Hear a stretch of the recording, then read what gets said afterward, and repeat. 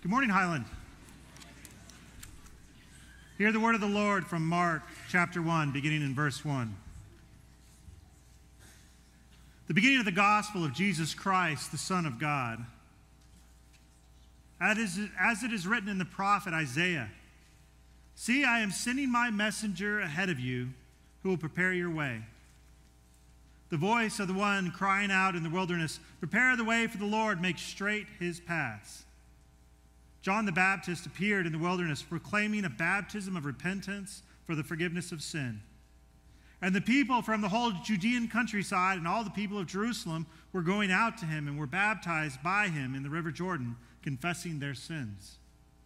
Now, John was clothed with camel's hair, with a leather belt around his waist, and he ate locusts with wild honey. He proclaimed, "The one who is more powerful than I is coming after me. I am not worthy to stoop down and untie the thong of his sandal. I have baptized you with water, but he will baptize you with the Holy Spirit." In those days, Jesus came from Nazareth of Galilee and was baptized by John in the Jordan. And just as he was coming out of the water, he saw the heavens torn apart and the Spirit descending like a dove on him. And a voice came from heaven, "You are my Son, the beloved. With you I am well pleased." Let's pray together. Heavenly Father, for all of the new beginnings, we give you praise. For all of the folks that start a new season this week and started it last week, we pray your protection and guidance, comfort, presence.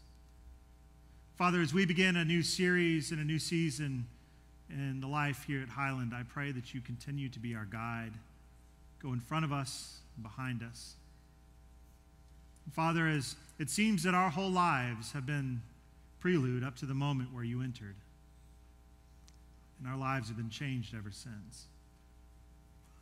So now, today, as we turn our minds to your word, I pray that you pour through me the gift of preaching, that I may speak your truth and love to these your people. And it's together that the church says, amen. Good morning, Highland. My favorite preacher, she said, sometimes the sermon sails into the auditorium, sometimes it dribbles down the pulpit. But I got to tell you the truth, nobody sits in their office writing a sermon thinking, you know what I'd like to do is bore 1,000 people for 30 minutes. But sometimes it happens. I mean, not to me, but sometimes it happens.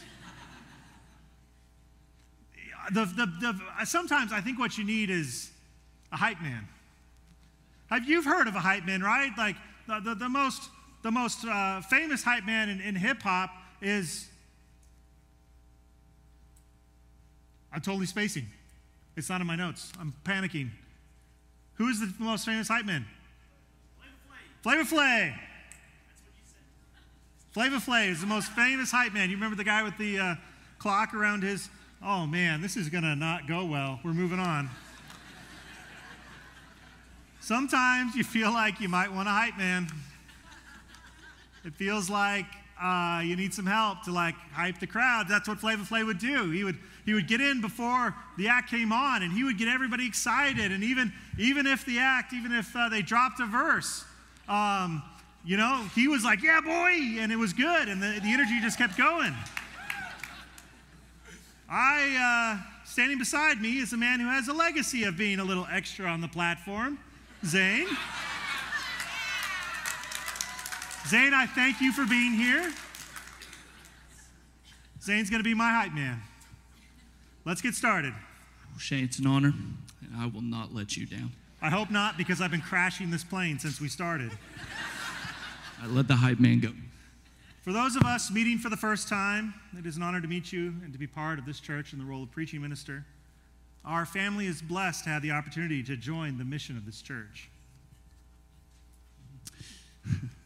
Let me translate that for you. I moved from California to Abilene. California, the place of waves, ocean, scenery, to Abilene, land of the dirt. So if you think that I'm not committed to this church and its mission, I don't know if I'm going to be able to commit to you. I don't know if you're going to be able to know what that looks like. And by the way, wherever that worship minister is, Jeff Nelson, you ought to know that my son Elliot has some crazy pipes. And he's going to be a worship leader one day. So you can just blow on your pitch pipe and shake your shaker. But the Hughes family is here to shake things up. Now, as I said last week, the space matters because every week is an opportunity for us to feast on the words of God. It's a space for us to prepare our hearts for the Holy Spirit and allow the Spirit to cut our hearts as we draw near to God. I've been in prayer over this fall series, and I hope you will be as well. Translation. I've had way too much time to think about this sermon series. I'm going to at least preach 45 minutes today. So you can take that lunch plan and you can throw it right out the window because I'm going to preach so hard, your ears are going to tingle. For this fall, we will be diving into the Gospel of Mark. And in a moment of creative passion, I came up with the title of this series and have decided to call it The Gospel of Mark. It's that good. I don't even need to give it a name. Did you see what the sermon art looks like? It's a winged lion. Do I have to explain everything here? Wings equal divinity. Lion equals Mark. Come on, people, know your church history. How come you can't all be like Jeff Childers? Mark has a unique way of telling the story of Jesus. It's beautiful and layered. His writing is always doing something from story to paint an even bigger picture of the good news of Jesus. As Mark answers the identity question of who is Jesus, we simultaneously find the answers to what identity in Christ looks like for us. Yeah, Lauren Daigle doesn't have anything on Mark, okay? That whole song, You Say Who I Am. No, Mark's going to go for, who do you think I am? That's what Jesus is going to be asking. And Mark's the type of man that he's like quick, fast, wants to make the point. 16 chapters. He's not like long-worded Luke who's going to take forever. He just wants to know, are you going to the cross or not? And if we listen close enough to Mark's words, we find the love of God in dynamic and layered ways. He's going to wreck your reckless love of God. He's going to say it's so strong that he'll get emails for the next 5 weeks because he believes in it. So as we go through this series together, we'll be providing small formational nuggets for us as a church to practice together. Yeah. No more games. No more sermon props. No more stories of homeschooling or Harding. We're going to get to business here. I'm going to preach with the passion of Jonathan Storment, the grace of Mike Cope, the conviction of Lynn Anderson. And just to top it off, every week you're going to get a take-home that is going to be so good to your spiritual life, it's going to be like fish sauce. Everyone that you encounter is going to be wondering, what is that smell? All right, whoa. I think we've got enough hype. I think we are hyped up. Is that too far? Thank you, Zane. Let's thank Zane for being our heart man.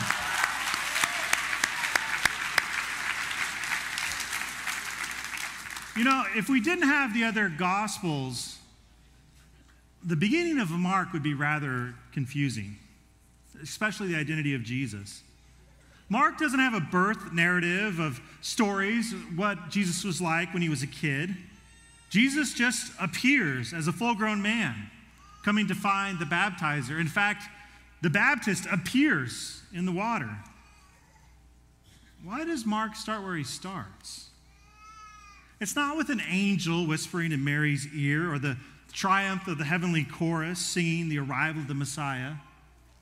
Mark doesn't begin in the crèche, but with the crazy, not in the manger, but the mess.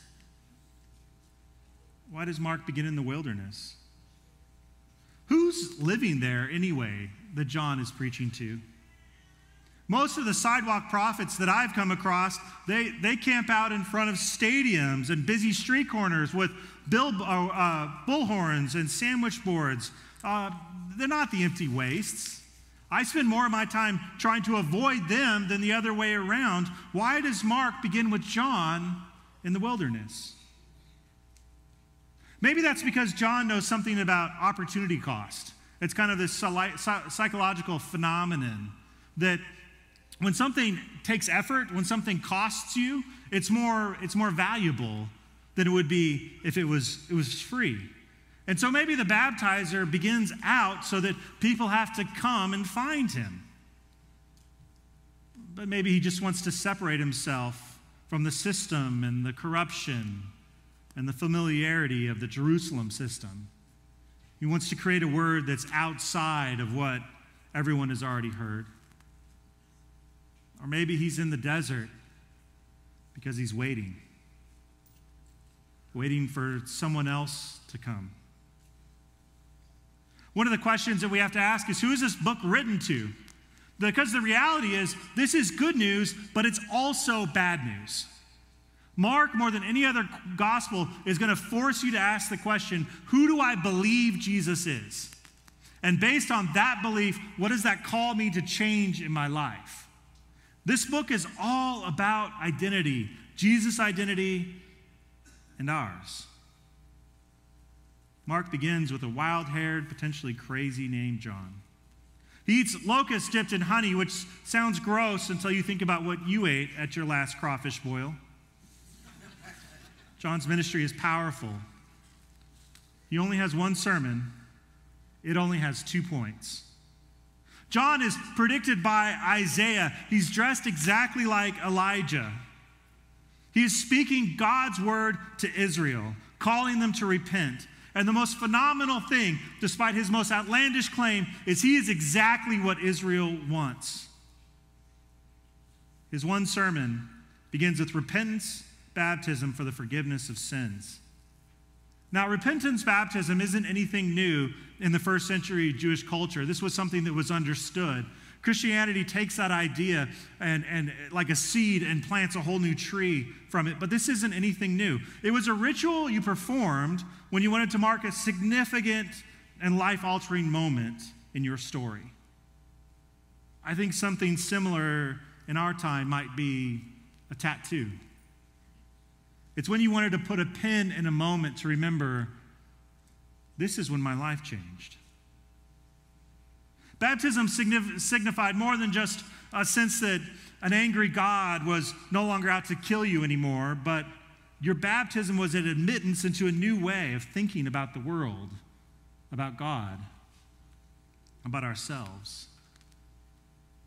Everything up to this moment is prologue. It's the promise of something new, to come clean in the waters of the Jordan, to stop pretending you're something you're not, to stop lying to yourself and everyone else. He preaches repentance and that he's not the one.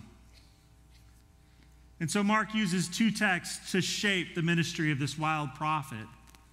First is in Isaiah 40, chapter 3, but I want us to, chapter 40, verse 3, but I want to look at kind of the context around that verse. Comfort, O comfort my people, says your God. Speak tenderly to Jerusalem and cry to her that she has served her term, that her penalty is paid, that she has received from the Lord's hand double for all her sins. A voice cries out, in the wilderness prepare the way of the Lord. Make straight in the desert a highway for our God. Every valley shall be lifted up, and every mountain and hill shall be made low. The uneven ground shall become level, and the rough places a plain. Then the glory of the Lord shall be revealed, and all the people shall see it together, for the mouth of the Lord has spoken. Now, the historical context of Isaiah chapter 40 is the return from exile. It's the return of the people from Babylon. There's 2 times in Israelite history where they get to come home, they get to return. The first is Egypt, and the second is Babylon.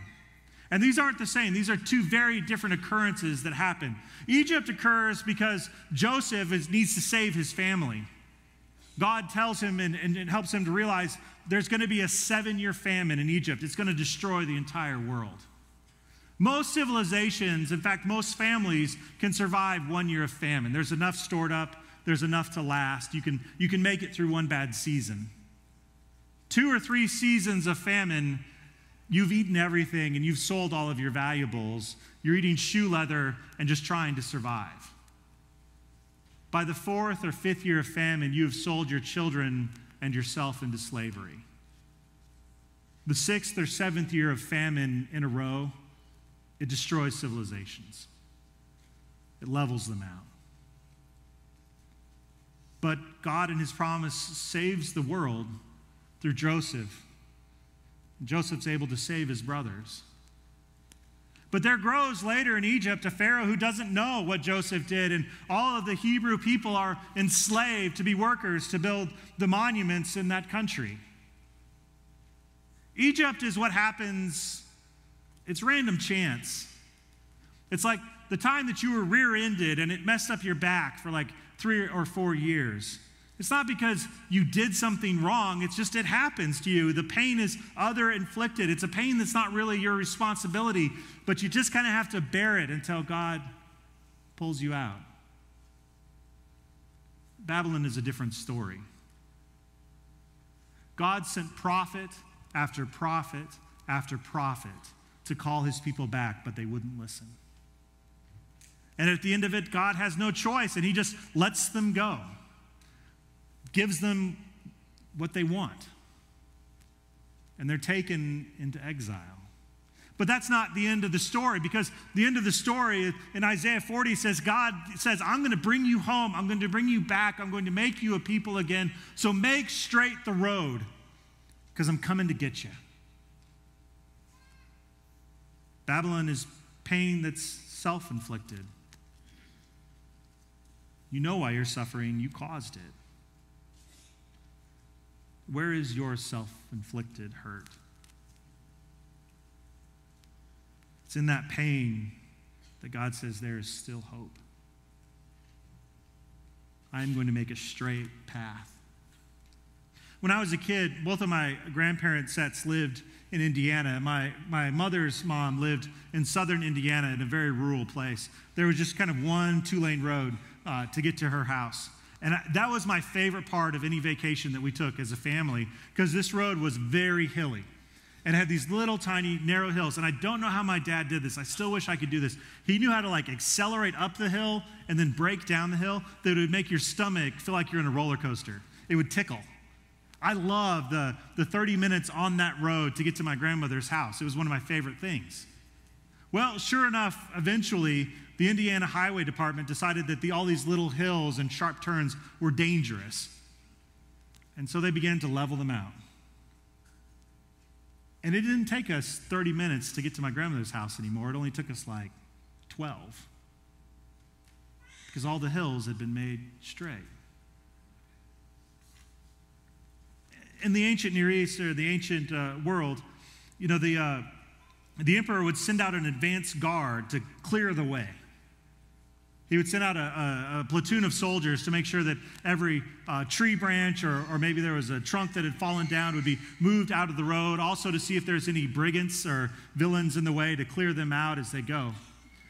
It was a few years ago, I was with Natalie. She had a conference in Washington, D.C., and I just came along and was going to be a tourist. And so I spent my days just kind of wandering around the city. And I just happened to be at an intersection where about 30 police motorcycles shoot by, and some of them stay, and they block the intersection. So I think, oh, something's going on. So I just kind of pay attention to see what happens, and they had blocked 2 sides of the intersection, and then I see the caravan coming down, the motorcade. And there's a lot more police motorcycles, and then there's some SUVs. There's an EMT vehicle, and there's some really big black SUVs. It's kind of exciting when you see one of those go down. And I don't know who was the important person in that car, but I do know that while I was standing on the corner, there was a bicyclist coming up the other street. And he had his headphones in. He wasn't really paying attention as he's coming up. As the motorcade is coming down the hill. But the police begin to see him, and they're yelling at him, get over, get to the side, get off the street. And I realized that guy doesn't hear them. He's not paying attention. And the police are getting more and more nervous as the motorcade gets closer and closer. And I'm thinking to myself, this guy's going to get shot. And sure enough, in the last minute, he kind of notices what's going on. He falls off of his bike to get out of the way fast enough, and the motorcade zips by. And then the intersection turns back to normal in like 30 seconds.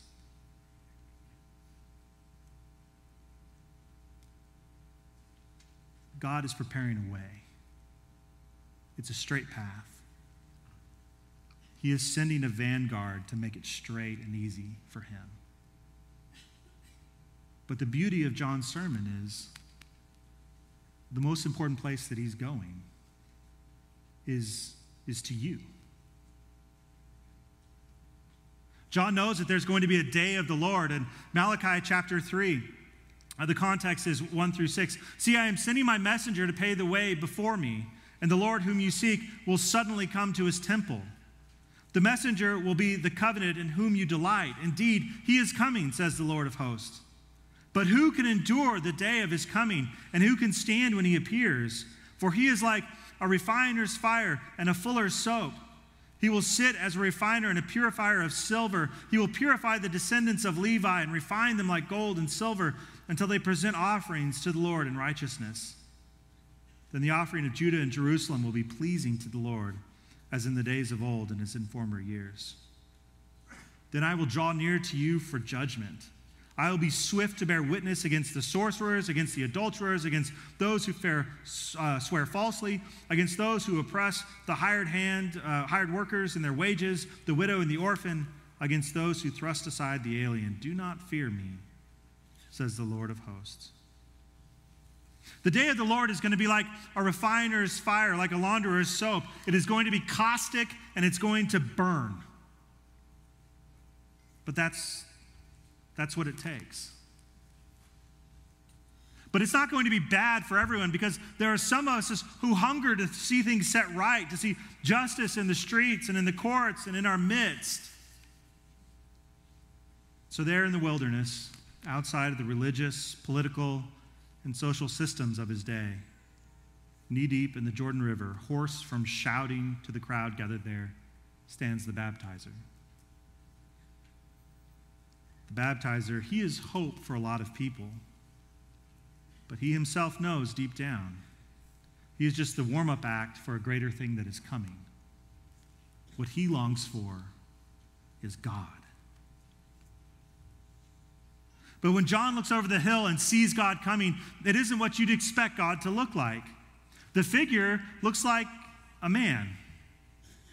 In fact, John knows him. It's his cousin. His name is Yeshua. We call him Jesus. In Mark, there's no conversation about who should be baptizing who, or who is worthy and who isn't, or who must increase and who must decrease. There's just the sloshing sound as the wild Baptist plunges his cousin beneath the water. But then there's another sound. It's something else. It's something new. It's the sound of heaven being ripped open and the Spirit descending like a dove, and a voice saying that you are my Son, my loved Son. I am so pleased. And suddenly it all becomes clear. Isaiah, Malachi, they weren't talking about the return from Babylon, the twisted roads between there and Jerusalem. They were talking about Jesus, about this moment, about the future of Israel, but they were also talking about you and me. All of us probably feel more comfortable with the rabbis and the priests of the system of Jerusalem than with the wild-haired prophet in the wilderness. After all, it's just much easier to stay at home. Watch a little TV, go to bed early. But John is out there because we should be out there. God calls us to make straight paths in our hearts. Jesus' message is simple: repent and join the kingdom. Clean up, come clean about yourself and about your life. You're going to find that when you come clean, it's easier, it's better, because you can acknowledge for who you really are, and that's what we all want, isn't it? To be known. But it's easy to make your relationship about God and the system, the church, the religious habits and culture of the day. Yet the baptizer calls us out into the wilderness, along a road that no one has traveled for years, and look for the Messiah, to keep our eyes trained on the horizon, because Jesus is coming, and he is going to change everything. If you have a bulletin with you, I want to direct you to a practice we're going to engage in for the next several months of this series. At the bottom of the bulletin, there's a little tear-off section. On one side, I'd love for you to write your name and your email address down. But more importantly, turn it over to the back side. For the next few months, what we're going to do as a congregation is to engage in some spiritual disciplines, some spiritual practices. Now, there's no magic to doing spiritual disciplines like prayer, fasting, silence, worship, and community. There's no magic to that. But what it does do is it puts you in a posture where you can hear from God more clearly. It just allows you to listen to God more fully. And so every week, there's going to be an opportunity for you to commit to engage in some spiritual disciplines. And you can choose to engage, or you don't have to if you don't want to. But we as a community are going to try this on for a little bit. If you look at them with me, there's a couple of options there. One is to make straight paths in my heart. What I want you to do this week is to consider doing is read this text that we looked at in the sermon today, Mark chapter 1 through 10. If you want to get aggressive, you can read the whole first chapter of Mark. If you want to get incredible, now you don't earn extra credit points in heaven, but it's just good for you, read the entire book of Mark. It's pretty short. You can read it in one setting in about an hour or 90 minutes. But spend some time this week in dedicated reflection and listening to what God says. The second one is a little bit more difficult, and it's going to ask you to do something else. Because God has made a way for us to Him, we make ways to one another. And part of that is reconciliation. And so engage in the practice of reconciliation. If you've hurt someone's feelings, if you've done someone wrong, go and seek forgiveness. If you've been injured by somebody else from something that they did, offer forgiveness. Engage in that practice of reconciliation and try to mend a relationship. Find God's peace with someone else. The last commitment is the one that Zane mentioned earlier. Part of us finding God is finding community in one another. We can't know God until we are known by each other. And so if you want to jump into one of the groups, the huddle groups for middle and high school students, the dig groups for our college students, or for a Restore Highland group for all of us adults, click that box, and someone is going to follow up with you in the next couple of days, and we're going to give you information about how you can plug in. All you have to do is, in just a moment, we're going to be dismissed. Take this bulletin and tear that piece off, and you can drop it in the baskets as you leave, and someone's going to be in touch with you either tomorrow or the day after. Now, you may ask yourself the question, how do I remember what I'm committing to if I give this in the bucket? We're going to send you information and resources as long as your name and email are on the back of it. Does that make sense? Okay, so put those in the buckets on your way out. Would you stand for our benediction?